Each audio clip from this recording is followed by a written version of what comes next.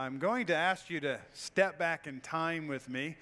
Some of it my own time and probably many of your own time, as well as in church history. The position for worship was often standing. So I'm going to ask you to stand a little bit longer. We're actually going to have our scripture reading now, but we're going to do it together. And so we're going to read Matthew 6, 9 through 13, which is what is commonly known as the Lord's Prayer. And I know growing up, I did this in my church tradition at the time. We would stand and we would recite these words. As we conduct this, there's a couple things I know might be going on in your heart. Maybe they went on a little bit of mine as I was anticipating doing this with you. This might remind you of the church that you left because you didn't feel like they were taking the Word of God seriously, and they were guilty of vain repetition, which is what we were warned about in the previous verses to the Lord's Prayer. But I thought we would just do this together, and I wanted the kids, the children, to be with us, present, because maybe you haven't done this in your lifetime. The public reading of God's Word is something we're commended to do in Scripture. But since we're going to be studying it together here in just a few minutes, I thought we ought to read it together as well. So I'm going to just read this one slide. Just go to one slide if you don't mind. Jesus says, in this manner, therefore, pray. So he is saying that we are to, in a specific manner, come to the Lord in prayer. This is a model prayer. It is something that we are allowed to use to guide us in our prayer life. He has just finished telling us what not to do in prayer, and now he's telling us what to do, and he's telling his disciples. So if you would, we're just reading verses 9 through 13. We're going to be preaching 9 through 15, but we're just going to read together 9 through 13, if you would, starting with the next slide. Our Father in heaven, hallowed be your name. Your kingdom come, your will be done, on earth as it is in heaven. Give us this day our daily bread, and forgive us our debts, as we forgive our debtors. And do not lead us into temptation, but deliver us from the evil one. For yours is the kingdom, and the power, and the glory forever. Amen. All right, now you can be seated. Maybe after the service, you can maybe share with me how that made you feel, all right? Sorry, I just feel like I'm going to be wandering. So, let me get this. It was a vibrant part of my life, my young life, as my family. We were in a church tradition that was very much a go and do and participate for an hour out of the week, maybe 2 hours, depending on if I attended the pre-worship class that was offered. But for the most part, I was engaged in my faith to the extent that I thought all that God required of me was to carve out this 1 hour of my week, and He would be happy with me. And I'm staying away from talking about the church tradition I come from. Many of you already know that because it's not unique to my church tradition. It might be your church tradition, and we may have grown up differently, but it is a reality that people don't often know how to come to worship, how to be engaged in community with other people. There was a token time in the service where we were to turn to one another and wish them God's peace, and again, that's customary amongst different church groups, church denominations. And I actually missed the fellowship time that sometimes we had in a formal way of just greeting everyone, and I do love that part. But that's why I love before and after the service as well. So please get here in time to fellowship with some folks and then stay after. and fellowship with folks and get to know people, because we are intended to be a community. As we have been studying the Sermon on the Mount in Matthew 5, 6, and 7, we're going to focus here in just a minute on this section called the Lord's Prayer, but which is verses 9 through 13. But then there's these two interesting verses, 14 and 15, that have caused a lot of discussion, so we'll get there. But as we've been going through the Sermon on the Mount, I've been using this term kingdom righteousness, and I said last week, kingdom righteousness is to characterize the lives of Jesus' disciples. So I'm going to ask you to participate a little bit more today. If you consider yourself a disciple of Jesus Christ, would you raise your hand? Okay. All right. Thank you. This message is for you. So pay attention, because we are supposed to be practicing this kingdom righteousness. It's been the focus of the Sermon on the Mount. And as we consider the Sermon on the Mount, beginning of chapter 5, verse 1 to the end of chapter 7, we see that the center of the Sermon on the Mount is the teaching of Jesus on how to pray. If you were to look at all the lines of the manuscript for this section, you would see there's so many lines before the Lord's Prayer, there's so many lines after the prayer, and they're very, very close to the same number. And so right here, smack dab in the middle of the Sermon on the Mount, are these familiar words that we could probably have recited from memory, many of us. Maybe not the New King James Version of it, but we could recite it from memory and be pretty close. And because this is the center point. This is important. As you think about how Greek text and writings were done, there were different ways of highlighting what sections are, I would say, the focal section. It's all important, but throughout this text, there are words that are put at the very end of the Greek text of the sentence, and by putting that word at the very end, it's highlighting it that word's important. We'll talk about one of those words here in a moment.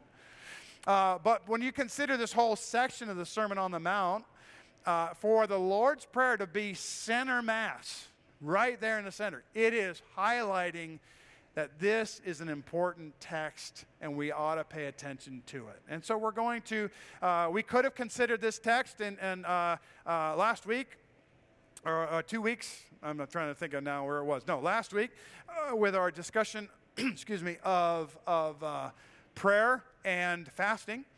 But as I think a lot of churches do, they take a time to focus on this section all by itself because of its importance, because of its familiarity, but also because of its misuse. So historically, this is called the Lord's Prayer, but I don't know, anybody else familiar with a different term? You don't have to shout it out. Just raise your hand if you're familiar with a different, this is called something different in your tradition or, okay. Anybody? Okay. All right. There's a few people. Not many. I did come across one author that called it the disciples' prayer. And I thought this was actually a better term because Jesus is saying, hey, this is how you should pray. And so as he was speaking to his disciples, I believe he's speaking to us. But I think that we could, since we've been talking about kingdom righteousness, and this is the way the disciples of Jesus are called to live, I think this is appropriate to call this the disciples' prayer. I'll probably call it both if I reference it by a title here on further. But Jesus starts off this section. He says, in this manner, therefore, pray. He has just finished saying, don't pray like well, actually, we'll just look at it. If you have your Bibles, I don't have it up on the screen. But he says, when you pray, you shall not be like the hypocrites. For they love to pray standing in the synagogues and on the corners of the streets that they may be seen by men. Assuredly, I say to you, they have their reward. But you, when you pray, go into your room, and when you have shut your door, pray to your Father who is in the secret place. And your Father who sees in secret will reward you openly. And when you pray, do not use vain repetitions as the heathen do, for they think that they will be heard for their many words. Therefore, do not be like them. For your Father knows the things you have need of before you ask him. And then he says, in this manner, therefore, pray. So we are praying this in contrast to the wrong ways it's being done. Don't do it for show. And don't use many words for the sake of words. It is the idea of if I say just the right words, it's almost like the way people approach an incantation. If I say a certain thing a certain way, good things will result, or my desired hope will be realized. That is not the way we're supposed to come to God in prayer. Now, I'm going to ask at the end of the sermon some questions that are going to maybe draw you in a little bit more specifically as to your prayer life. But as we look at this prayer, it is a model. Jesus is saying, pray like this, in this manner. He's not saying you can only pray it word for word. He's saying this is an example. And he goes in and he says the words that we're going to read in a minute, but I want us to see as we approach this prayer, there are a couple things we ought to realize. One, when we pray, whether it's this prayer or a model after this prayer, or in any time we bow in prayer or praise in God, we pray to a real person. Now, I wanted to bring this up foremost because I think oftentimes when we come to prayer, it becomes somehow an unnatural event in our life. It becomes like, oh, I'm stepping into prayer. You know, whatever your position might be, kneeling or whatever it might be. But how often do we consider the fact that when we pray, we're praying to a real person? Someone who is alive. Someone who is listening. We were just told that our Father knows the things that you have before you even ask Him. So pray like this. So foremost, I'm saying when we approach God in prayer, we ought to approach God from the standpoint that He's a real person. Notice this. It says, our Father. By the way, that word our is one of those words that I believe is, there's a couple words that are used and they're put at the end, but this is a corporate event. That's one of the reasons I decided to have you stand and pray this corporately. We often look at prayer as a private, individual event, which is very commending, and we ought to do that. But Jesus says, pray in this manner, and He says, our Father. So we pray to a real person, and He is our Father. We know this terminology in the sense of Jesus is the Son of God, so He rightfully calls God His Father. It's certainly a term that was used within Jewish circles in different times and different places, but it wasn't the most common way of referring to God. Later on, we're told that we can approach God as Abba, Father, even more relational type name and approach to God. But we see here that He's not just my Father. He's our Father. So if you raised your hand earlier and you sincerely have a relationship with God that was purchased at the death and burial of His Son, and realize to have changing effect in your life by His resurrection. And we just sang, there will be a day when we'll join the resurrection. If you raised your hand and said, I'm a child of God, I'm a disciple, I'm a believer in Jesus, I'm a Christian, then you and me and us, when we come to prayer, we can say, our Father. And I would ask you to consider the significance of that for your relationships with one another. I should say our relationships with one another.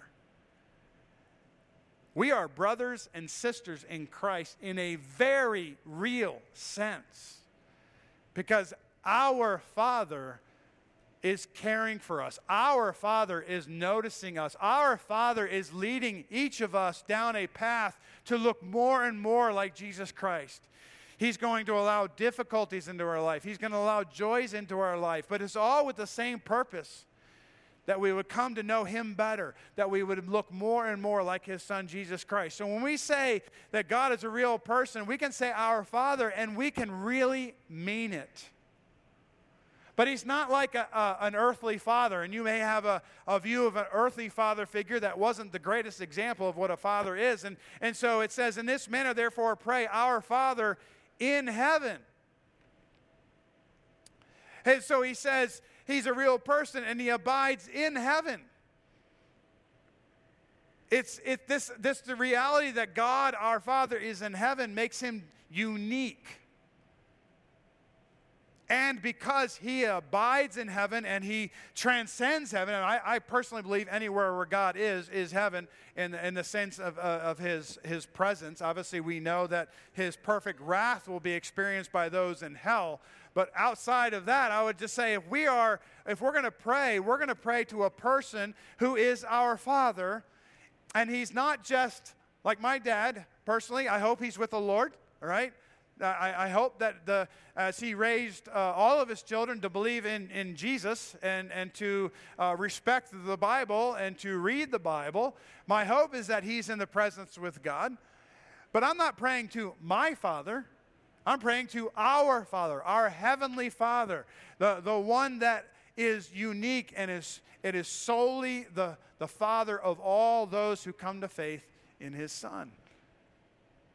So we believe in, we pray to a real person who has a title, but of also a relationship, right? He's our Father. He abides in heaven. And this is where it gets very practical. He deserves our reverence. So as we transition into this text, all right, I want us to see, in this manner, therefore, pray, our Father in heaven, hallowed be your name. Your kingdom come, your will be done on earth as in heaven. I want us, from this point forward, we're actually going to see that the Lord's Prayer is broken down into 6 petitions. On this slide, we see the first 3.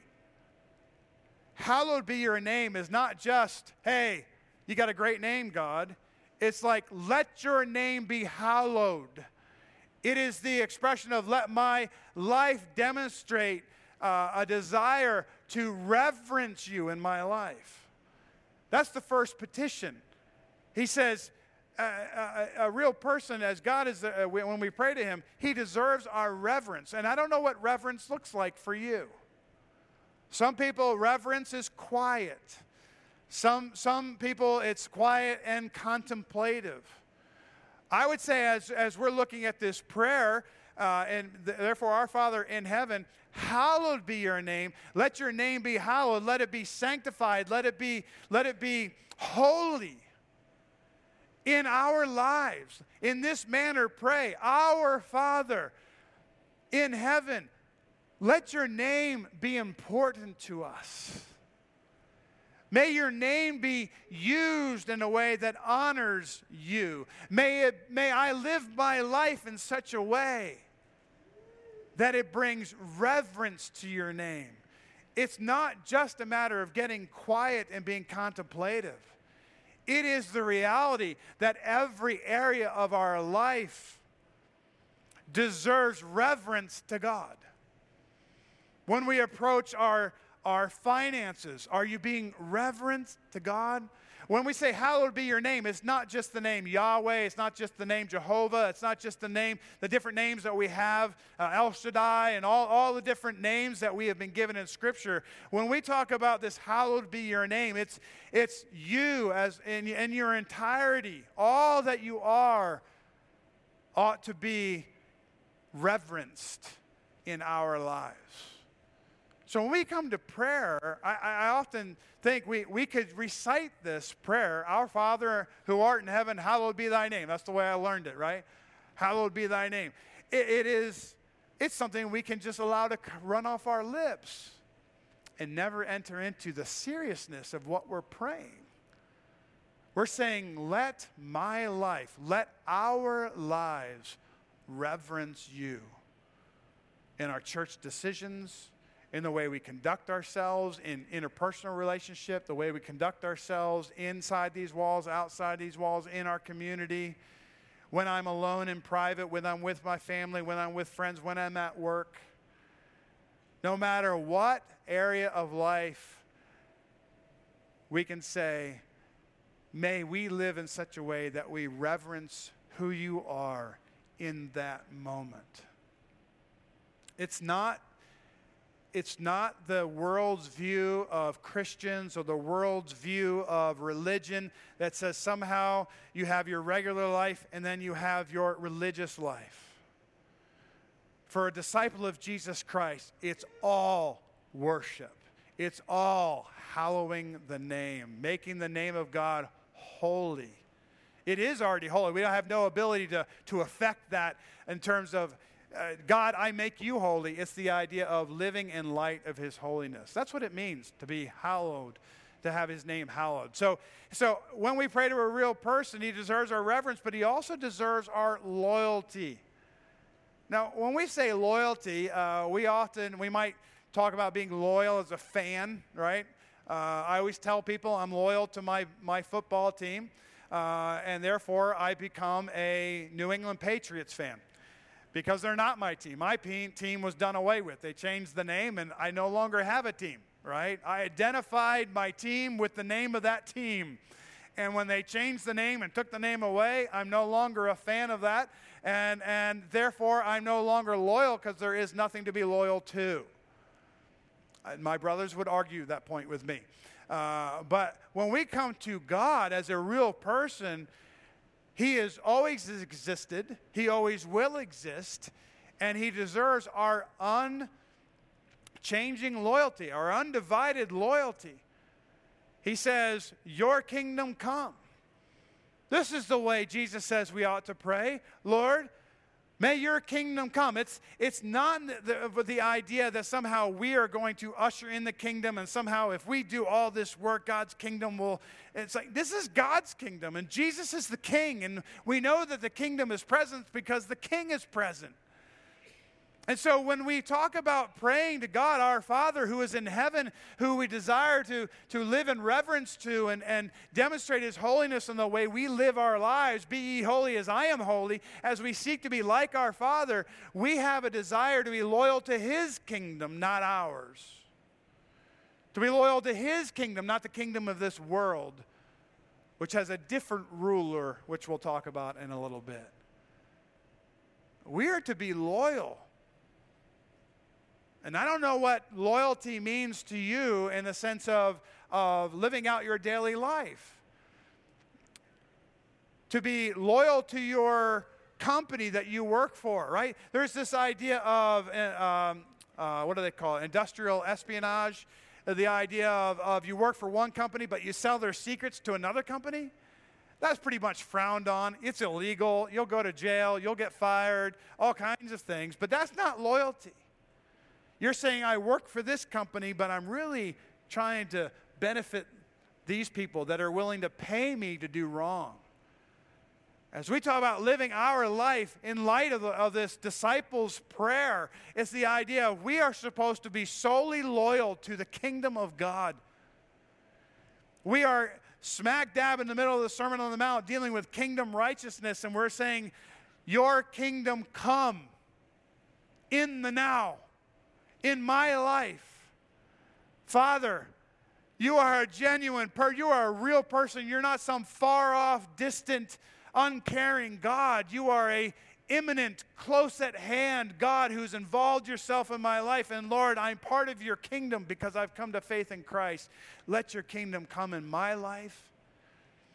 And may I be involved in the kingdom responsibility to be a messenger of reconciliation in the lives of others. May I see the kingdom come alive in the lives of others as I tell them about Jesus.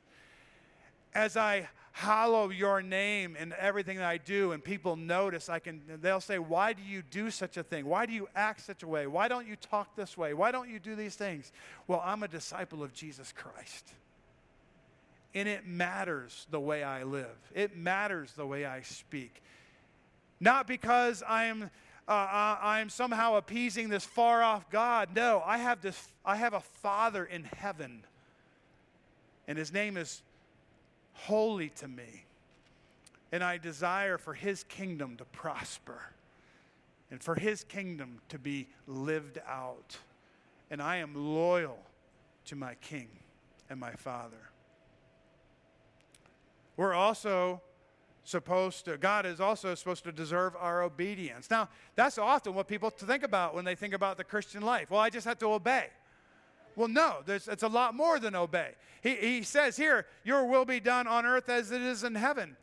And so we're saying, God, may what is already true in heaven, can you imagine heaven somehow being disobedient to God. Well, we have a chronicle of that when a third of the angels disobeyed God and followed Satan, and they were cast out. We call them fallen angels. So there was a time, apparently in heaven, where people said, no, I want my will to be done, and they received penalty for that, eternal punishment for that. But as a disciple of Jesus Christ, as a child of God, we're supposed to say, your will be done here and now. We are supposed to pray for God's will to be done in this world. I was reading through my emails, and there's a group called Cornerstone that is, they help us understand what's going on in politics, and there's a referendum or something coming up here next week, I think it is, this week. And it's dealing with the voting of apportioning funds for companies or organizations like Planned Parenthood, and the reality that money, our tax money, is going to be used to prosper these places that commit murder. And Cornerstone is that group that's helping me stay abreast of those things. And so I'll share sometimes with you. You can get their emails. But it's saying, listen, we want God's will to be done here because it's not like it is in heaven. God's will is done in heaven, but God's will would be that people not be murdered. He would say that we would say that we believe God's will is that babies should not be slaughtered in the womb. We believe that. But it's not reality. It's actually taking place every day. But we're praying as we come before our Father, who is a real person, and we're saying, Lord, well, we pray your will to be done here and now in our own life and in our community and in our country. And we can pray for these things. We can be absorbed in praying for others and praying for the will of God to be done in our family's life, our children's life, our parents' life, our neighbor's life. We can petition the Lord as we think about a model prayer, and we say, listen, we could pray literally for hours for God's will to be done here and now like it is in heaven. Now, someday it's going to be true, right? We're going to be in God's presence. Sin and death are going to be done away with, and we're going to be in His presence, and His will always be being done. But we live in the here and the now, which is still a world that is overwhelmed by sin. Does your prayer life reflect? Does our prayer life reflect a desire to see God's will done in the lives all around us and in our nation? So these are three petitions that we see coming here, because we pray to a real person, and the foremost part of Jesus saying pray like this is to prioritize God. He's saying prioritize God, our Father who is in heaven. Hallowed be your name. Thy kingdom come, thy will be done on earth as it is in heaven. Let's prioritize God when you go to prayer. Let's think of Him first. But we pray to a real person who cares for our real needs. And this is the second part of the prayer that Jesus gives us, this model prayer. We're praying to God the Father, but He cares for our real needs. These are the second set of three petitions that we see. We see that, one, He cares to provide our sustenance. And you might think after Thanksgiving, I've had a little too much sustenance. But no, we're talking about, listen, there is a desire God desires to meet those needs, those basic needs of our lives. It uses, give us this day our daily bread. And in this context, I think it is talking about food. But I think we can approach this as a model prayer, and I'm not alone in this, the idea that our daily needs, our clothing, our security, those type things. Lord, we pray that today you would give us bread. Now, if you were to think back in the life and history of Israel, and when they were dependent, can you name a time and place in Israel's history where they were dependent daily on God providing them bread? What was going on? Anyone say it out loud. The Exodus, all right? They exited Egypt. They went out into the wilderness. And God said, you know what? I'm going to give you this stuff called manna, which I think that I forget the definition of manna. I think it's like, what's that? All right? It's the stuff, right? It's this white, fluffy stuff. It sustained them in the wilderness. But what happened when they collected it in the morning? They were supposed to eat it all on 6 days out of the week. They were supposed to eat it all. If they didn't, it would go bad and become putrid and be filled with maggots. And then on the Sabbath day, they could collect two so that they wouldn't have, Friday, they would collect double portions so they would have that for the next day and it would not go bad. But they were dependent on God for their daily sustenance. And so as we come to God, who's a real person, we can pray this way. Give us this, Lord, give us what we need today. There is this thing called the prosperity gospel that's out there. There are people telling us that it is okay to pray for all the things we want because God wants us to be happy. God wants us to be prosperous. God wants us to have all that this life can offer. And then they explain it. If you don't have it, it's because you're living some deficient Christian life. But when we look at Scripture and we look at church history and we say, no, blessed are the poor. Right? Those who are struggling to survive, God manifests himself to care for them and to provide their daily needs. I would say the prosperity gospel is of the devil because it's a different gospel. God's word says he will provide what you need. The prosperity gospel says, hey, no holds bar, shoot the moon, whatever you want, pray for it. I don't think that measures up with what we're saying here. God, our Father, give us this day our daily bread, just what we need.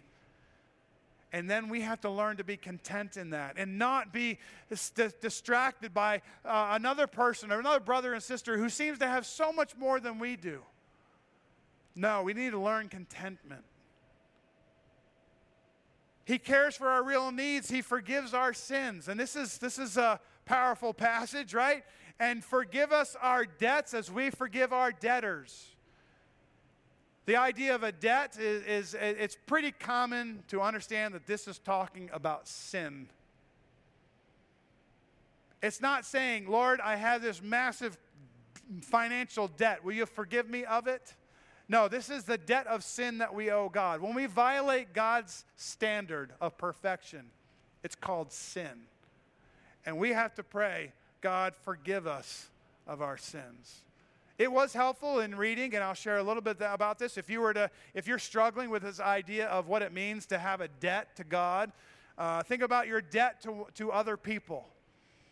If you have a debt, such as a loan or a mortgage or anything, or even you borrowed something from someone, you're indebted to them. And this one commentary I read talked about whenever there is a debt, someone pays.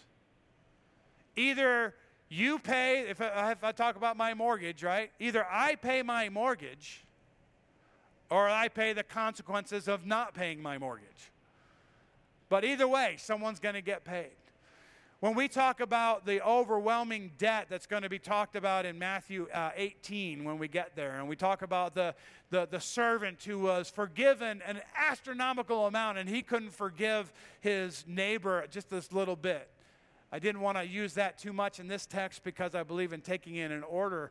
But we see in Scripture that the idea of debt and debt representing sins is something that's used quite often.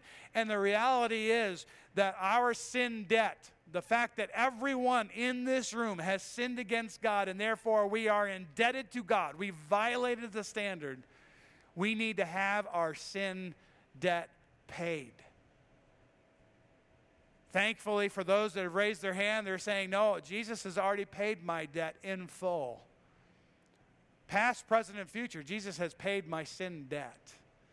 But if you didn't raise your hand this morning, then you still have a debt of sin that you will end up paying, and by experiencing God's judgment that is only reserved for those who have not come to faith in His Son. So we implore you, come to faith in Jesus Christ and let God be your Father who will meet your daily provision, your sustenance. He will also forgive your sins. Now He says there, and forgive us, Father, forgive us of our sins as we forgive our debtors. This is kind of key as we go into verse 14 and 15, but it is a reality that there is a relationship between the way we forgive and our forgiveness of others. Long story short, for the sake of time, I will say this. If you raised your hand, you said, I am a disciple of Jesus Christ, I am a child of God, I am a Christian, then you are called to forgive others because of the forgiveness you've received. It comes a little bit more clear, I think, in the next section. But we're saying, listen, God, as we're praying, forgive our debts as we forgive our debtors. This relationship is here. How are you at forgiving those who've sinned against you? Are you asking God to forgive you the way you forgive others? I think the right way to take this is that we are to forgive others because of the way God has forgiven us. And He says, and do not lead us into temptation, but deliver us from the evil one. He delivers, the fact that God cares for our real needs, a real person caring for our real needs, He delivers us from the grip of Satan. That is the idea of having our sins forgiven, but it's the idea that this is a continuing thing in our lives. We're praying in the here and the now, right? Let your name be glorified, right? May I live in such a way that honors your name and that I honor you in all areas of life. I'm loyal, I'm obedient. And now we're saying, and do not lead us into temptation. This word temptation can either be temptation or trial. And there's all kinds of discussion about this. But let me just give it to you the way where I've practiced this in my own life. We know God does not tempt. James tells us that God does not tempt into sin. He does not do that. He is incapable of leading someone or tempting someone with sin. It goes against His character and it can't happen. So that's not what this is saying. It can't be saying that. But He's saying, do not lead us into temptation. If you take it to the word trials, and do not lead us into trials, that actually, I think maybe you could pray that, but when you consider the fact that a trial is something that God uses to grow our faith, to demonstrate the reality of our faith, why would I pray for God to not lead me into a trial that's actually going to demonstrate my faith in Him, my faith in Jesus? We grow and mature through the many trials, so I don't think it's telling us to not, don't lead us into those trials that are actually going to be honored by God, to saying, see, you are a believer. I've shown up in the midst of your trial. I think what we have here is the idea, Lord, don't lead us down, don't allow us to go down the path of temptation. I think of Proverbs where it talks about the foolish boy, the foolish man that walks down the street he shouldn't go. He knows what's down the street, and he goes down the street anyway. Wisdom says, don't go down the street. For you in your life, I would say, what is the sin that is abiding in your life? What is the thing that you are most focused on not doing? Because I want God, my Father, to be holy in my life. I want to be loyal. I want to be obedient. And for me to do that, I can't go down the street. I can't go in that direction. Lord, do not allow me to walk down the path of temptation where I will fall and sin against you. Lord, please do a work in my life. Protect me from that. Don't allow me to do that.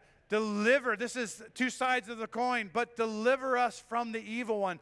God is a God who delivers, not just eternally, but every day. That's why we say the gospel is for every person at every moment, because the gospel is not just to get somebody saved, it's to enable us who are saved to live a life that does all of this.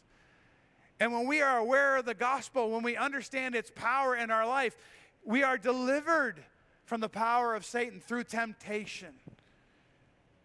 Have you ever been headed in a direction that you know was wrong, and then God does something in your life, and you're like, no, I'm not going to do it? Romans 6 says that we are no longer slaves to sin, but we are slaves to righteousness. And in your Christian life, you've matured to the point where you say, I don't have to sin. I am free to live a life that honors God. That's this idea. Don't be led down the road. Lord, I'm praying. Please don't allow me to go down the road that's going to dishonor you. Deliver me from, some versions will say evil. This one says evil one, talking specifically Satan. It's a question mark, but either way, it's both a demonic realm, and it's the idea of God is able to deliver you from whatever sin that you're caught up into. So we praise a real person. We praise a real person. This is the doxology, which I want you to understand. If you have one of the other versions, it's not even in there, right? They have taken it out. It's a footnote or whatever. But whether it's the original to the text or whether it's someone that comes on the scene and they actually are saying, breaking out in a doxology, Paul did that all the time. That it could be Matthew here just stepping out in a doxological statement. Yours is the kingdom and the power and the glory forever. Amen. It's when the things of God become so personal and you've experienced His deliverance, His provision of sustenance and protection, all those things, you are prompted oftentimes to exalt Christ this way. Yours is the kingdom and the power and the glory forever. Amen. But I do want you to understand that many versions do not have this appended to it, all right? But I want us to understand that we praise a real person, right? When we praise God, we are praising someone who has made Himself present in our life. So what are we supposed to do with Matthew 6, 14, and 15? These are not the formal portion of the Lord's Prayer. That's 9 through 13. But when you get to 14 and 15, there's some pretty powerful stuff going on here. And I encourage you, read about it as I read about it. Because if it says, for if you forgive men their trespasses, your heavenly Father will also forgive you. But if you do not forgive men their trespasses, neither will your Father forgive your trespass. There is a lot that we could talk about here. But I am very focused on keeping it simple and not allowing all the what ifs to get in there. But we are talking about forgiveness of sins, right? For if you forgive men their trespasses, the sins they've committed against you, your heavenly Father will also forgive you. So I kind of voiced it this way. We pray to a real person who cares for our real needs and is not content to allow us to persist in unforgiveness. All right? This is the main point of the whole sermon, right? We pray to God our Father. He's real. And He cares for our real needs. But when we get to 14 and 15, I think what we're seeing is that He is not content to allow us to persist in unforgiveness. Now, we've talked about we're supposed to love our enemies. I think that means forgiving our enemies. And forgiveness may be something that you've experienced in your life or maybe that you struggle with. I'm reading a couple books right now on the topic. But I will say, because we're going to hit this again in the future as we come through Matthew, all right? But we pray to a real person who cares for our real needs, and He's not content to allow us to persist in unforgiveness. Our forgiveness of others is met with God's blessing. That's what He says here. For if you forgive men their trespasses, your heavenly Father will also forgive you. This ought to be the practice. This is the goal. As we talk about Sermon on the Mount, kingdom righteousness, this is kingdom righteousness. Forgive those who've sinned against you, and you will experience God's blessing. But our lack of forgiveness is met with God's... I struggled with a word to use, but I think where it's getting across here is some idea of God's disapproval, of God's lack of blessing, because He says, if you forgive men their trespasses, you'll be forgiven. But if you do not forgive, your Father will not forgive you. How are we supposed to understand not being forgiven by God when we understand that the gospel is for every person at every moment. Is there an unforgivable sin if I die and I haven't forgiven Ken for the offense that he did against me? Will I go to hell? Will I not receive the forgiveness of God? What we see in this text is we compare Scripture with Scripture, and we understand forgiveness of God comes through faith in the finished work of Jesus Christ. Only God's Son could die on that cross, and it's only those who come to faith in what He did on their behalf that one is saved. So what kind of forgiveness are we talking about here? I think it's an element of relational forgiveness, right? If you don't forgive what the people have done to you, God is somehow allowing for your trespasses against others to not be forgiven. In other words, I don't think you'll have the peace of God. If we are characterized as children of God of being unforgiving, we hold grudges towards others. We are holding on to offenses and relishing in them and remembering them and holding it against a brother or sister in Christ. You are not going to experience the peace of God. You are not going to experience the blessings of His forgiveness. Because He's saying, no. We're not talking about the eternal salvation question. That's dealt with already in the nature of the gospel. What we have here is we're praying God the Father, who is meeting our needs and all these things. He's saying, listen, be children of God who forgive. Don't allow unforgiveness to come into your life in such a way where God is going to basically not let you experience His blessings. This is true in Peter when he talks about husbands praying for their wives. He's like, live in good relationship with your wife or your prayers will be hindered, he says. It's the idea if you're not a good husband and you're not considering your wife, God is going to somehow allow your life to experience some negativity. It's not dealing with your eternal salvation or damnation, but it is talking about your daily fellowship with God, which is important as we're praying to Him. As children of God, we are to be people who are forgiving. So we pray to a real person who cares for our real needs, and He's not content to allow us to persist.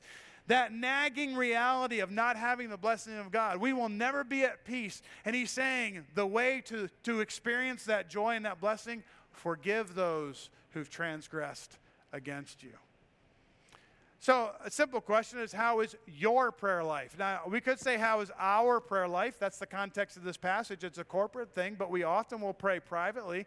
So you can say, how is your prayer life? These are reflective questions. Are you approaching God as a real person? Somehow do you get on your knees or get alone in a room and somehow God is this distant person that you're fearful of or that you... No, He is this person who is imminent. He's close at hand. He's there with you in that very moment. Well, how are you approaching God when you go to prayer? Are you prioritizing God in your prayers? This is a model prayer, and Jesus says, go ahead and prioritize God up front. Let's get the structure correct. You are God, I am not. But because you're God, I desire to live a life that honors you, but I also have needs. And I want to submit those needs to you because I know that you can answer and provide for my needs. Are you asking God to meet your real needs? Are you coming from the standpoint of desiring to be content? Are your petitions on that are on your behalf, are they legitimate, the needs of your life? And maybe you don't know. Well, pray for God's discernment about those things. Are you forgiving those who have sinned against you? Are you one who is characterized by forgiveness? I know many Christians, I really do. I know many Christians where unforgiveness is a staple in their life. It is sad to watch. And you remind them, like, didn't Jesus die for you and forgive you all? Didn't God forgive all your sins? Yes, He did, Pastor. Why can't you forgive this? Well, Pastor, I can't get past it. Now, I agree there's a process. But you should never be content with I can't get past it. It ought to be, I haven't gotten past it yet, but I'm continuing to pray. I'm continuing to desire that God would help me forgive those who've sinned against me. So I want to encourage you this morning as we consider this very familiar prayer, this model prayer, this disciples' prayer. When you go to prayer, would you turn here and try it a few times and model your prayer life on this? I had a brother, actually a couple brothers in Christ, tell me that because of a book they read about this prayer and because of this prayer, that's the way. Last week, just two people, they told me that they model their prayer life after the Lord's disciples' prayer, and it has changed their prayer life. I encourage you to give it a try as well. Let's pray. Father, I thank you for the opportunity to come to prayer. And Lord, even as I pray throughout this service, I'm very aware I often use the same words. I often express the same sentiment. Father, I pray that as I lead a congregation in prayer, as I even now am trying to encourage others to pray in a way that honors you, I pray, Father, that I would not be guilty of being a hypocrite, of telling others to do what I'm not willing to do. So, Father, as we corporately pray together right now, I pray, Father, we pray that you would make yourself large in our life, and that the things of this world will be diminished by a knowledge of who you are. It will be diminished by understanding your power. It'll be diminished by understanding your ability to meet all needs. It'll be diminished, our fears, all the things of this world that eclipse you at times, that they would fade in the background because you are our heavenly Father. Father, I pray that we would not be caught up in the formal nature of prayer as much as it is the focus of prayer and the meaning of prayer, and it is to come before you with petitions. To petition you to honor yourself as only you can, and petition to meet the needs of ourselves or those, meet our needs or the needs of others around us, Lord. May we come to you in faith. And Father, if forgiveness is an obstacle for us, I pray that you would bring that to the surface so that we might truly understand the depth of forgiveness we've already received in Christ, and be willing by your grace to extend that mercy and that forgiveness to others. Father, I pray that you'd glorify yourself in the lives of your children as they come to this prayer as a model in the coming week. And Father, we pray that you would glorify yourself by drawing others to become your children. I pray that people would see the way your children live, be enticed by it, be curious by it, be overwhelmed by it, and come to faith in Jesus Christ. It's in his name we pray. Amen.